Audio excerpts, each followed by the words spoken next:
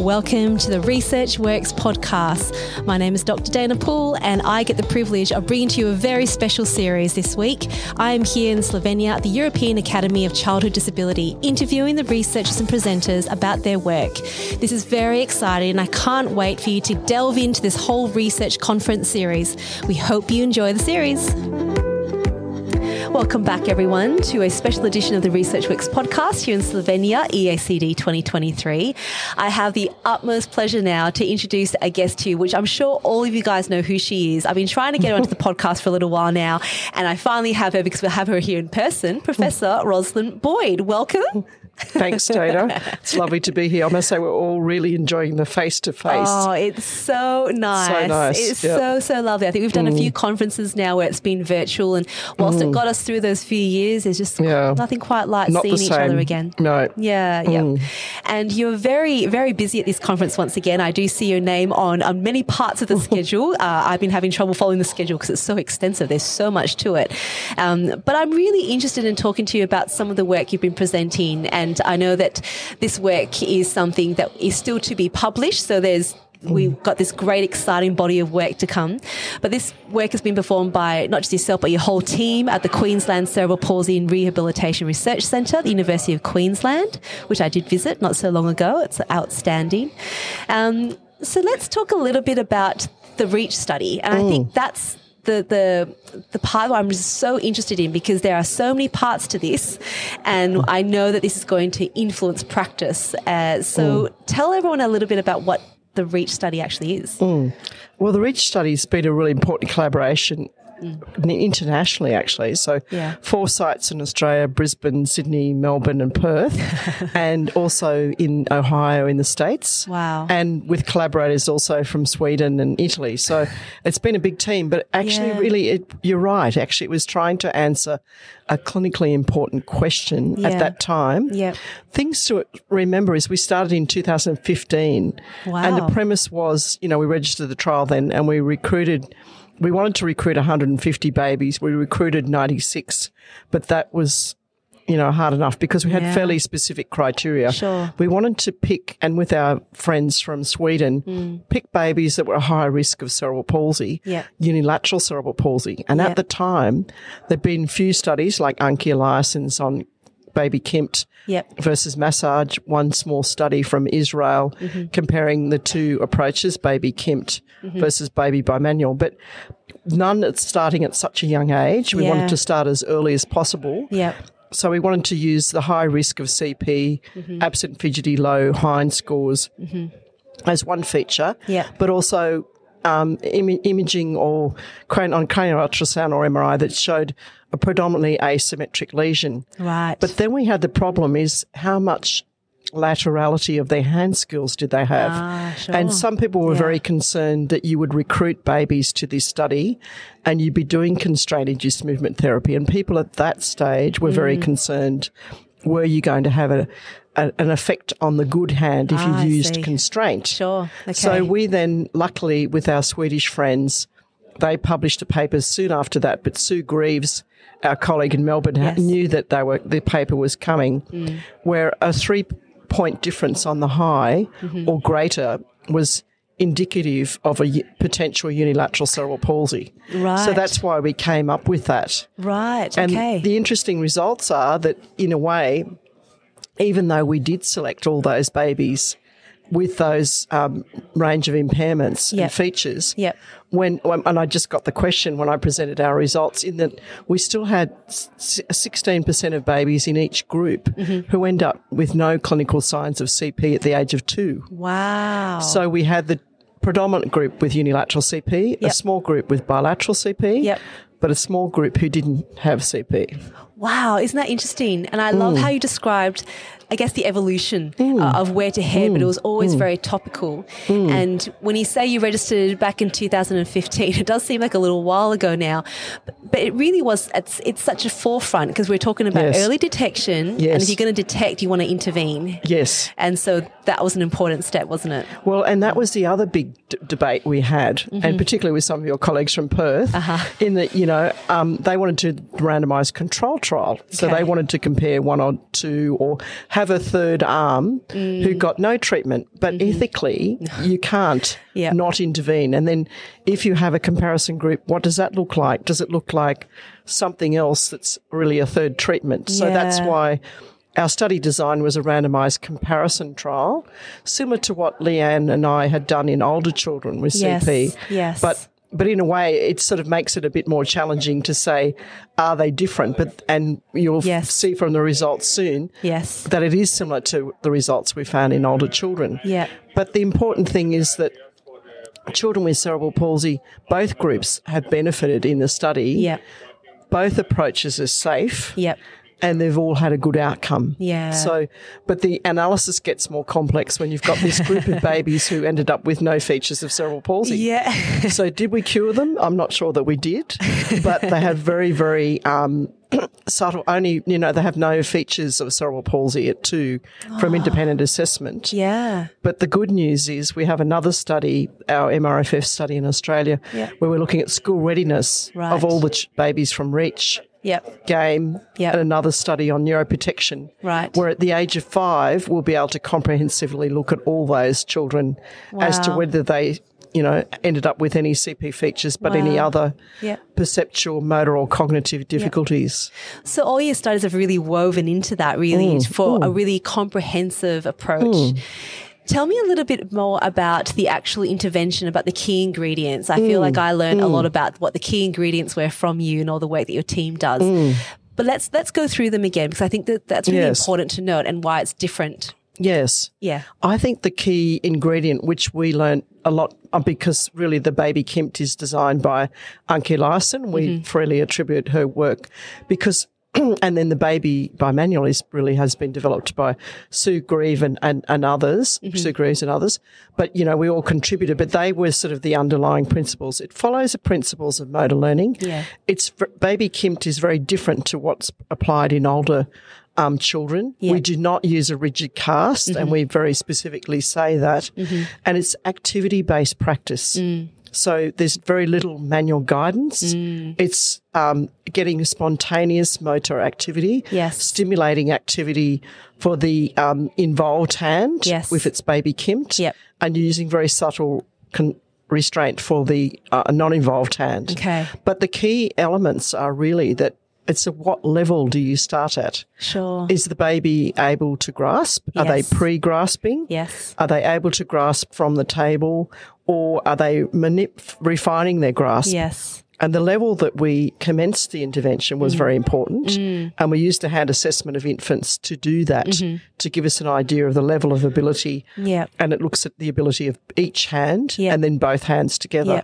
And no other study has actually done that within the development of their intervention. Yeah. So it's not, when we talk about the principles of neuroplasticity from Mersnick or Klein, I mean, it's not about the dose. Everybody carries on about the dose, and that's a big feature I know in the literature.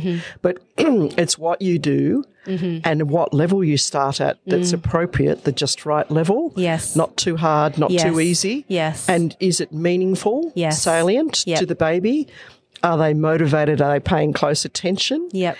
And then it's the properties not only of the activity that you're trying to stimulate, but it's the toy that you're trying to use. So in constraint, they were unimanual predominantly tasks and activities. Yes. Whereas in Baby-BIM, you're trying to stimulate both hands being involved either sequentially, one after the other, or both hands simultaneously. Yep.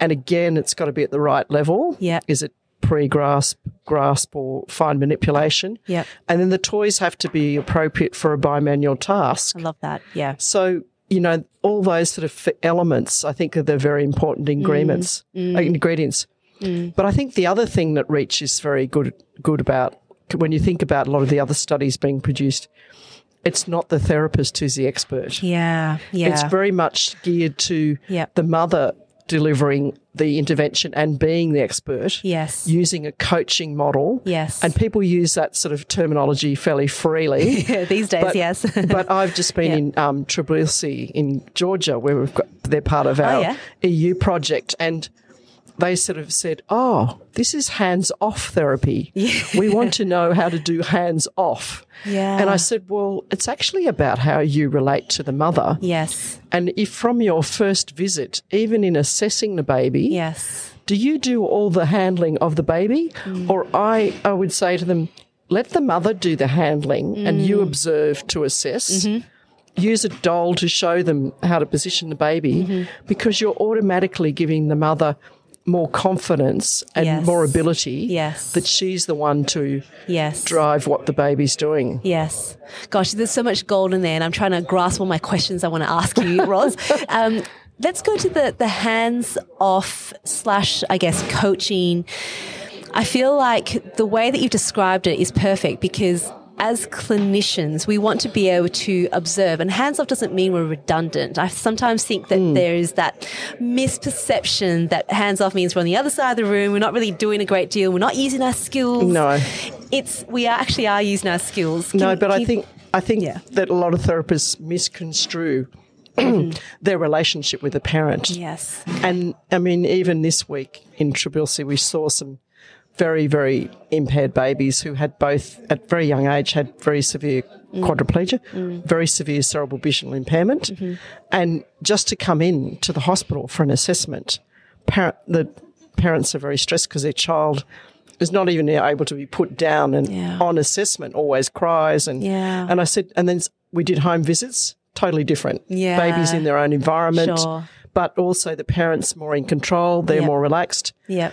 So it's giving parents the confidence to show their baby's skills, you know, even as part of the assessment process. Yep. But then in the intervention, we have families coming back now to the 5-year outcomes trial, and we have local providers who have these families going for their NDIS plans. Yes. And they said these parents know exactly what to do. Yeah. They're all over what goals their baby has, what they're empowered. Yeah. But they're also autonomous. Yes. They're able to not just say, oh, well, I'm waiting on the therapist to tell me what to do next. And whereas the local providers tell us those who've had hands-on therapy consistently in a rehabilitation setting, they go to the provider and say, I want to sign up for twice a week till they're age 5. Right. Yep. Yeah. They've got no kind of confidence or independence. Okay. Yep. Whereas, you know, and it was interesting having this discussion with the Eastern European therapists because they haven't had a lot of training on motor learning or approaches where you're trying to use the context, the environment, the toys to stimulate what you want. Yes.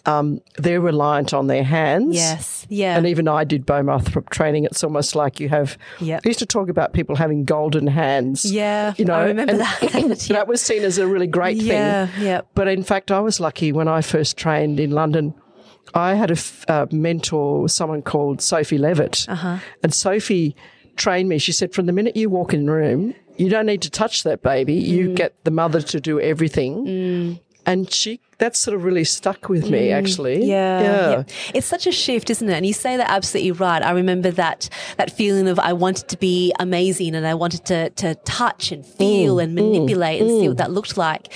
So I guess the question from there before I ask you more about the results is how sure are we about these principles of neuroplasticity and motor learning? Every now and then I do hear through the grapevine, usually through interventions that have not even been tested, so they're non-evidence-based, that sort of, I guess, turn the tide and kind of challenge the notions of what our principles of motor learning are in terms of being salient, in terms of being hands-off and child-initiated. But how sure are we about the science, about what it's saying about neuroplasticity and motor learning principles? I think the evidence is pretty strong now. If you look at the clinical practice guideline on functional therapy, most of the studies that were effective were child active. So I think that is definitely the case. Child must be active. Goal-directed is more effective than non-goal-directed. So that implies that if the child's active, they're not passively guided. Yes. And they have to be an active participant in the study. Now, that's good, but it gets more challenging with GMSS 4s and 5s. So it's thinking, well, your goals need to be different, and you have to use adaptive equipment, or you have to do other things that are going to make the goal achievable. In fact, there was a lovely session this morning with Helen Palatarco and Hortensia Gimeno, who you should interview, about the co-op approach. And I think it was good that they kind of talk about, you set goals, but you also set clinically meaningful goals that the child has incorporated, or the family.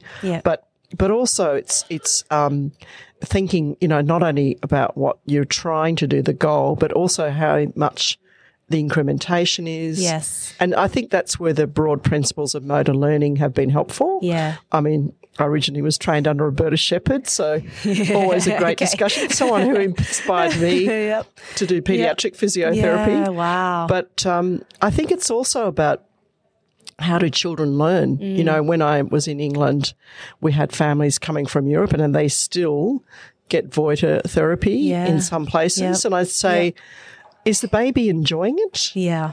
And they'd say, well, no, the baby cries quite a lot, I'm afraid. And I'd say, well, do you think they're learning? Maybe not. Yeah. So I think those principles of neuroplasticity, not so much dose, actually. I don't think dose is crucial, is salience, meaningful, that the baby is paying close attention, they're motivated. Okay. The child is active, goal-directed. Yeah. I think those features tell you whether it's something successful or not. And it sounds like in the REACH study is those are all implemented but empowered for parents to be able to carry it out. Absolutely. Yeah. It's not about us. No. Well, it's about the parents recognising and saying, oh, now what's the next step? What's the next thing that they're going to do? Great. And having that autonomy to see that they could start to think, and when we did our LEAP trial in India, there was that great challenge. We still, again, had them in a good situation for practicing their hand skills. Yep. Pretty challenging in Kolkata and the countryside. Oh, my goodness. We had basic, principles of a small chair with a table, but, they often lived in the slum with not even a floor, let alone a chair. So positioning the baby so they could focus on their hand function, but then the parents picking objects from the environment as toys, because they don't have toys. Great, yeah. And it's just tailoring it to that sort of context, I suppose. And I guess that's the power of these motor learning principles too, is that it's not so dependent on having the haves and the have-nots, I suppose. Absolutely. We are empowering each person. So I know that the results are still to be published, so I don't want to give too much away, but in terms of a nutshell, what can we look forward to? What can we sort of glean from some of the results you have so far that you can share with us? I think the important thing is both approaches were safe. Great. So even starting Baby-CIMT early was not a problem. Great. They did not have any issue with their early manual ability, motor development. Even if they had some short periods of constraint. Yep. So they're both safe treatments. Yep. They were both effective. Some maybe not, we don't know differentially between, I think according to their level of ability, it'd be good to do a second analysis according to the level of ability, because treatments were effective for moderate to high functioning children. Yep. But the low-functioning children, it's harder to shift their abilities. Sure, okay. And I think that's what we're finding in all our early intervention trials. Yeah, okay. You'll need to talk to Kath Benfer because she's about to submit her LEAP trial. But, there's a difference between severity as to the outcome of these early intervention trials. Okay. And I think we need to think what we do for the more severe children is different, which is why kind of motor learning approaches that are adapted to the sort of level of ability, but also what the context is and the child being involved. Yeah. And like I said, the goals are different. Absolutely. The goals are different. For therapists, if we can't expect children who are GMSCS 4 and 5 to have the same goals or the same increment. For sure. Yeah. Or potentially even the same treatment, because it'll be adaptation of their environment to achieve their goals. No, that's wonderful. And I think, look, I'll definitely be knocking on your door once this all gets published, which would be fantastic. But that gives such a great taster for it. Thank you for sharing all of that with us. And now, before I let you go, I'm just going to ask a final question, because I know you're also talking to a lot of early career researchers whilst you're here. You've certainly been wonderful and influential for me. I've been to your courses, particularly the one that helped me the most is writing grants, because that's just a big part of it, and systematic review courses. But from your perspective, you've now mentored and supported so many of us to get through PhDs and to go further from that. What will be your let's go top 3 tips, I suppose, for what you'd encourage us to be doing and how we can make sure that we're fulfilled in our career, but actually making the impact that, we hope to do so with research. Thank you. Well, I enjoy it. I really enjoy mentoring young people towards their career development. I mean, I didn't do my PhD till I was after 15 years of clinical practice. Okay. And I kind of say now, do a PhD, do it early. Don't, it's a training. It's a stepping stone. That's a good point. Gives you a process. It's not going to be the Nobel Prize. You don't have to put all your thoughts and energy into that PhD. Yeah. It's the first step. Yep. I think the other thing is to do it early, because people, particularly as therapists, that people don't really take you seriously until you've got a PhD in the grand scheme of getting grants and getting your own team. Yeah, true. I would make sure that you pick a topic that you're really passionate about, but, get good advice about the sort of feasibility of what you're going to do, and whether you've got the sample size and the study design. Pick good mentors who are going to be invested in you. Look at their track records of not only getting people through their PhDs, but supporting them and mentoring them into their next careers. Because I think that's very important, because not all mentors are going to be there for you through the whole journey. And I think that's the other tip. You need a mentor. You always need a mentor, actually, no matter what level you're at. And when I was in Melbourne, they actually brought in a new thing, which I thought was really great. You can have a secret mentor. So it didn't have to be your boss. It didn't have to be your supervisor. In fact, it was probably good to have someone a bit independent. Someone who could look independently at what you're doing, and you can have a conversation and get honest feedback. That's actually really powerful. Said, who should we pick? And they said, pick someone who's where you'd like to be in 5 years. So I picked a professor in medicine who was a woman. And I thought, that'll be great.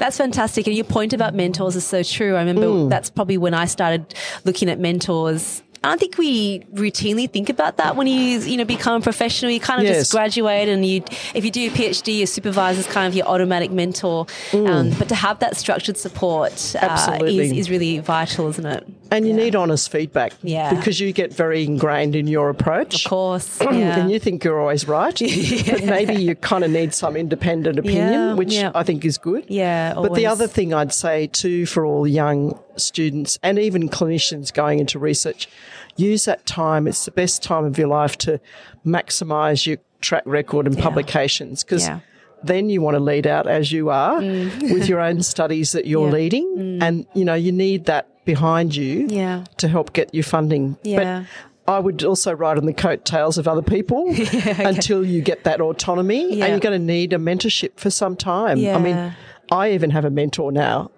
Everybody has mentors, and I think that's a good thing. That's so wonderful.